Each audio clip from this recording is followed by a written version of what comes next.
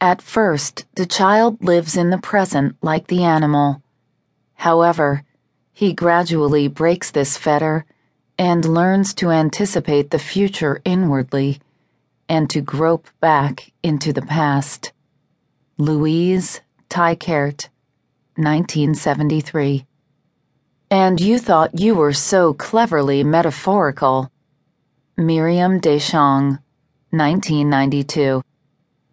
Miriam Deschamps sat cross-legged on the lab carpet, aware that the child was just behind her. Dish was certain that 5-year-old Mary Moore wanted her therapist to maintain the game. Even when she heard the faint, familiar clatter of objects in her handbag, Dish denied herself the luxury of looking backward. That was why she could not see Mary approach, swinging the sharpened nail file.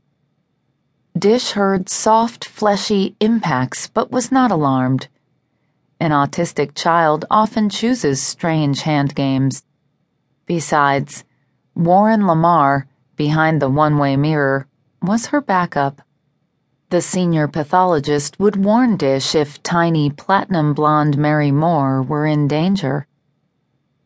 Lamar had left his post for perhaps 90 seconds. He was pouring coffee from their battered percolator when Dish's anguished cry reached him. The pathologist dropped his cup as the steaming brew sloshed his hand. His first step was onto the fresh spill, which spun him onto the tile floor, still holding the percolator. Slipping and cursing, he failed twice to rise before scrambling toward the observation room on hands and knees. Under different circumstances, even Lamar might have laughed. Dish didn't scream the first time Mary slashed her. She felt only slight pain, her blouse absorbing much of the damage. Before she could turn, the nail file connected again, scraping across her ribcage. Dish yelped, rolled away, and avoided Mary's next blow. Then she grappled with the slender girl. Mary, slippery with her own blood, slid easily from Dish. She then resumed her little game, rhythmically stabbing into her small, blue-veined wrist. She made no move to avoid Dish until the therapist grasped her weapon. Again she squirmed away, but this time Dish had the nail file. Dish hurled the makeshift stiletto into a corner, half expecting Mary to explode in the hyperactive, chaotic rage of the autistic child. The temper firestorm did not come.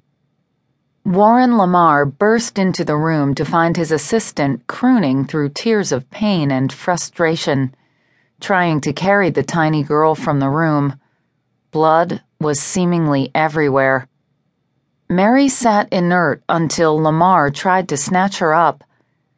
Dish saw, could almost feel, the rare return of Mary's awareness as the girl mewled and fought him.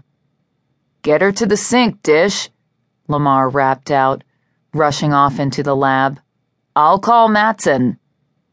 Dish heard Lamar's rapid-fire exchange with Matson's secretary.